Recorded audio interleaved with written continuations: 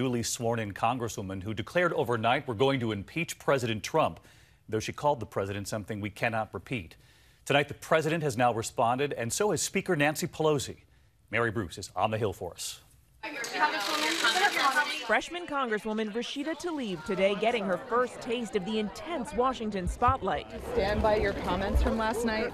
Refusing to answer questions about this video and her profane promise to go after the president. When your son looks at you and says, "Mama, look, you won," bullies don't win. And I said, "Baby, they don't, because we're going to go in there, we're going to impeach the."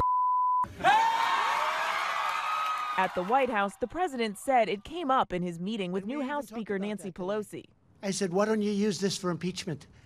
And Nancy said, we're not looking to impeach you.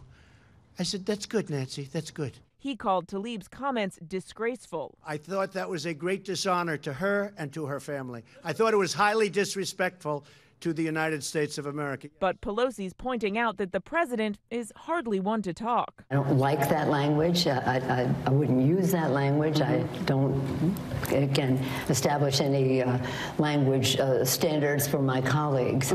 But I don't think it's anything worse than what the president has said. And Mary, that congresswoman is defending herself tonight?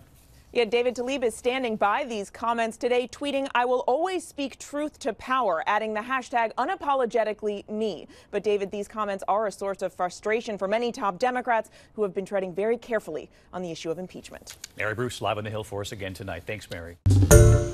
Hi, everyone. George Stephanopoulos here. Thanks for checking out the ABC News YouTube channel. If you'd like to get more videos, show highlights, and watch live event coverage, click on the right over here to subscribe to our channel. And don't forget to download the ABC News app for breaking news alerts. Thanks for watching.